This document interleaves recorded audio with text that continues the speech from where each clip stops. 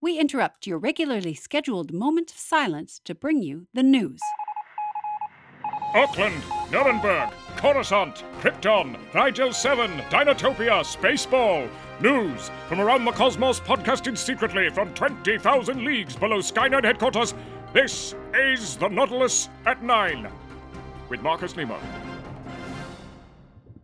Well, good morning. Welcome to the Nautilus at 9. I'm Marcus Nemo, bringing you tomorrow's news cycle, recycled today. Whether you're listening to this to pass the time before your upcoming trial that'll take place over a pit of sharktagons, or perhaps you've just tuned in on the in-flight headphones to distract yourself from the thing you saw on the wing of the plane, now's a good time to fix yourself a stiff drink. Listen to the news from a multitude of different dimensions that are hopefully worse off than the one you're occupying right now. I'm currently enjoying one of my favorite on-air cocktails. I call it a Mos Eisley Mule. Now, this little drink is wanted on 12 systems, and it's a real hive of scum and villainy. It can be sipped slowly or shot first. It involves 3 freshly squeezed limes, 2 splashes of bantha milk, an OOTD of Jawa juice, add some sand, some soda, and a liter of vodka. But watch your step. This drink can be a little rough, and not to be served to droids. Thank the maker. Well, our top story is another sad day for Earthlings and aliens alike that are living under the United Federation of Planets' new presidency. Ever since the Terran Empire from the Mirror Universe tampered with the election of the Prime Universe, every day under this new Commander-in-Chief has been a dumpster fire of depressing news for anyone living in the Federation. Some planets have been referring to the new president as the Orange One. Others call him the leader with the little fingers, but mostly he's just called what he is, President Brunt. The humorless, embarrassing Ferengi leader of the Federation. This disgusting little businessman with his ignorant talking points, dangerous ideologies, and outrageous statements has been receiving constant coverage from a wide variety of news sources throughout the galaxy. The worst of these is the garbage news channel broadcasting its Terran Empire agenda from the Mirror Universe known as Spock's News. This obviously evil news channel with its goatee-wearing host and militaristic morning show, Spock's and Friends, has been dumbing down the Federation with its softball interviews with President Brunt, which have almost weird levels of self-parody. Have a listen. Welcome to Spock's and Friends, the longest, most prosperous channel for logical reporting in the Empire. Federation.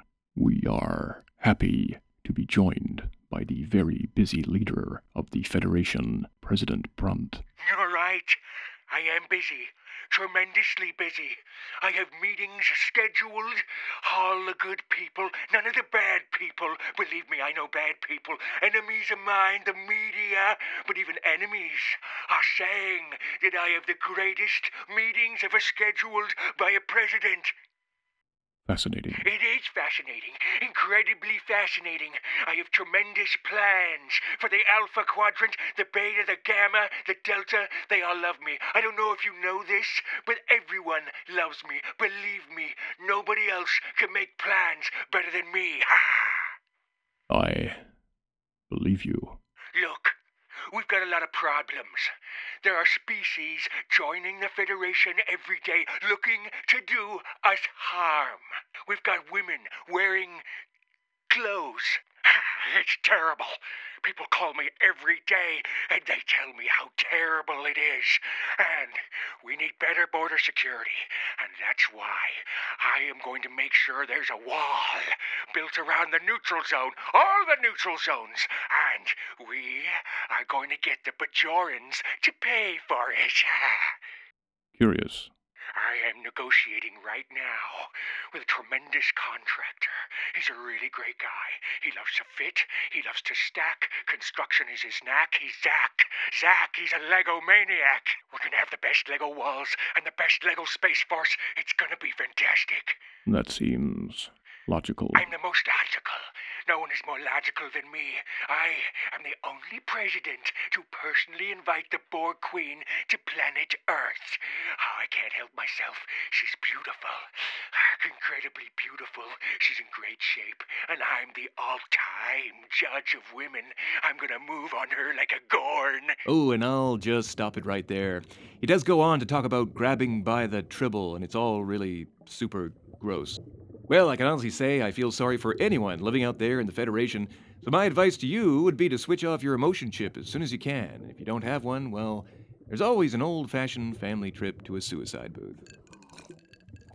And speaking of horrendous deaths, there's been an environmental catastrophe because of yet another pneumatic tube transport system leak. So far, the number of people who have been violently dumped out of a major transit tube onto Monument Beach's shoreline is ranging from 40 to 80,000 bodies per minute. This is the second pneumatic pipeline spill to have occurred in the last 5 months, which is bad news for the Tube Transit Corporation, as the efforts to clean up the TTC's last spill that dumped 800 million bodies that splattered all over the center of Orbit City is still ongoing. And some of our listeners may remember the horror of that particular pipeline spill because of the viral video of Orbit City citizen George Jetson as he witnessed his family fall to their deaths, which included his boy Elroy, his daughter Judy, and Jane, his wife.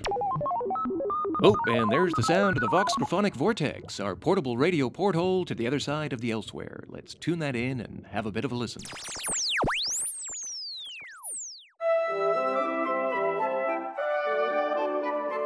All right, everyone, just before we finish, I want to thank everyone for all their hard work. Obviously, improving the quality of the student body here at Marshall College is no small feat, and your insights have been greatly appreciated, so thank you. Excuse me, may I just interrupt you, Dean, and say thank you for sounding so professional on that last thing you said. Oh, hear, hear. Thank you, everyone. All right, lastly, on my list, just before we adjourn, just a small thing. The Department of Anthropology will be changing its curriculum this year to teach nothing but creationism from now on, which I think we can all agree is about time they did. Good, that's it. Thank you again. Meeting adjourned. What? Wait, what's happening? Sorry, Dean, can you go back a bit? Go back to... The Department of Anthropology teaching nothing but creationism? Yes? Well, doesn't that strike you, the dean of this college, as a little extreme or Absurd. Yes, absurd or really effed up? Yes, that's it. Doesn't it strike you, the dean of this college, as perhaps really effed up? No. Look, our very own professor of archaeology has undeniable proof of the existence of God, and I think... Wait. Oh, no. Not again? You mean Professor Henry Jones Jr., right? Now, you know he doesn't like to be called that. Oh, right. Professor Indiana Jones. All right, stop giggling. Everyone has a right to change their name. So, what undeniable proof has, Indiana Jones found? Stop giggling. Sorry, Dean. So what has Professor Jones found? And lost. Right, what has Jones found and lost this time? More magic rocks. Another grail. Lost ark? That he, in fact, lost. Now look, Indiana Jones. Stop giggling, please. Look, Dr. Jones personally witnessed the power of Almighty God melt faces and disintegrate Nazis. Oh, he saw this, did he? Well, no, he had his eyes closed at the time, but that's why he lives to tell the tale. Now, stop giggling, please. You know, you all sound perfectly jealous of Dr. Jones. Well, of course we're jealous. Have you ever seen him do any work around here? Actually mark a paper? Here! Plus, he takes more sick leave than all the other staff here combined. And has most of the female student body here wanting to sleep with him. Which, of course, is wrong. Very wrong. Well, to be honest, I wouldn't kick him out of bed for eating crackers. Carol! Real professional, Carol. Look, Dean, what we're saying is every one of us would love to have the chance to traverse the globe with a whip and a devoted 10-year-old Asian boy, but oh no, only Indiana Jones gets that luxury. Whoa! Cyril! No one should want that. Yeah, Cyril, Jesus. Oh, look, we're getting off topic. Let's just focus on the Jones problem, okay? Well, is there any suggestions on how to fix this problem? Well, I have one. Why not hire a professional to confirm those archaeological digs with some proof? Yes. And do any professionals come to mind? Yeah, I have a couple that come to mind. Perhaps we could bring in Relic Hunter, Sidney Fox, or Tomb Raider, Laura Croft, or both. Yes, We could bring in both. Come on, Bob. Those are your professionals? A couple of tan floozies and short shorts and tank tops? Don't judge me, Carol. I'm not the one who just admitted going ankles over ears every time Mr. Stubble puts his fedora on. You just want those skinny bitches with their poofy lips and big guns hanging around because you're a sad little pervert. I agree with Carol. Neither of them have a personality or an Asian boy. Shut up, Cyril, you freak! Don't side with me. So, big guns, you say? Oh yeah, Dean. Very big.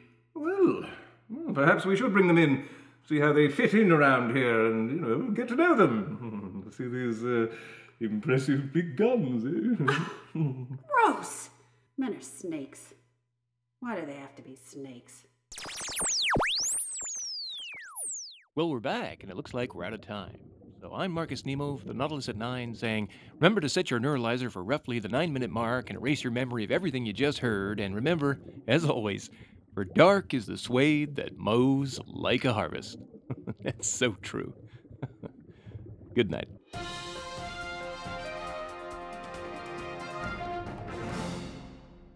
The Nautilus at 9 was created, written, and performed by David Radford and produced by Launchpad Theatre Company.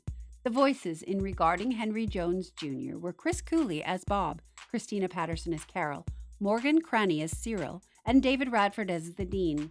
Ambassador of Tech Media Direction is Christina Patterson. Great title. And she's also the voice you're hearing now. Hello, Podcast Land. Make sure to subscribe, rate, and review The Nautilus at 9 on iTunes. And to find out more about all things Launchpad, go to launchpadtheater.com or like us on Facebook. Or why not become a Skynet pirate and follow The Nautilus at 9 on Twitter at Nautilus at 9, and we'll make sure to send you a friendly ahoy, matey. Thanks for listening. For dark is the suede that mows like a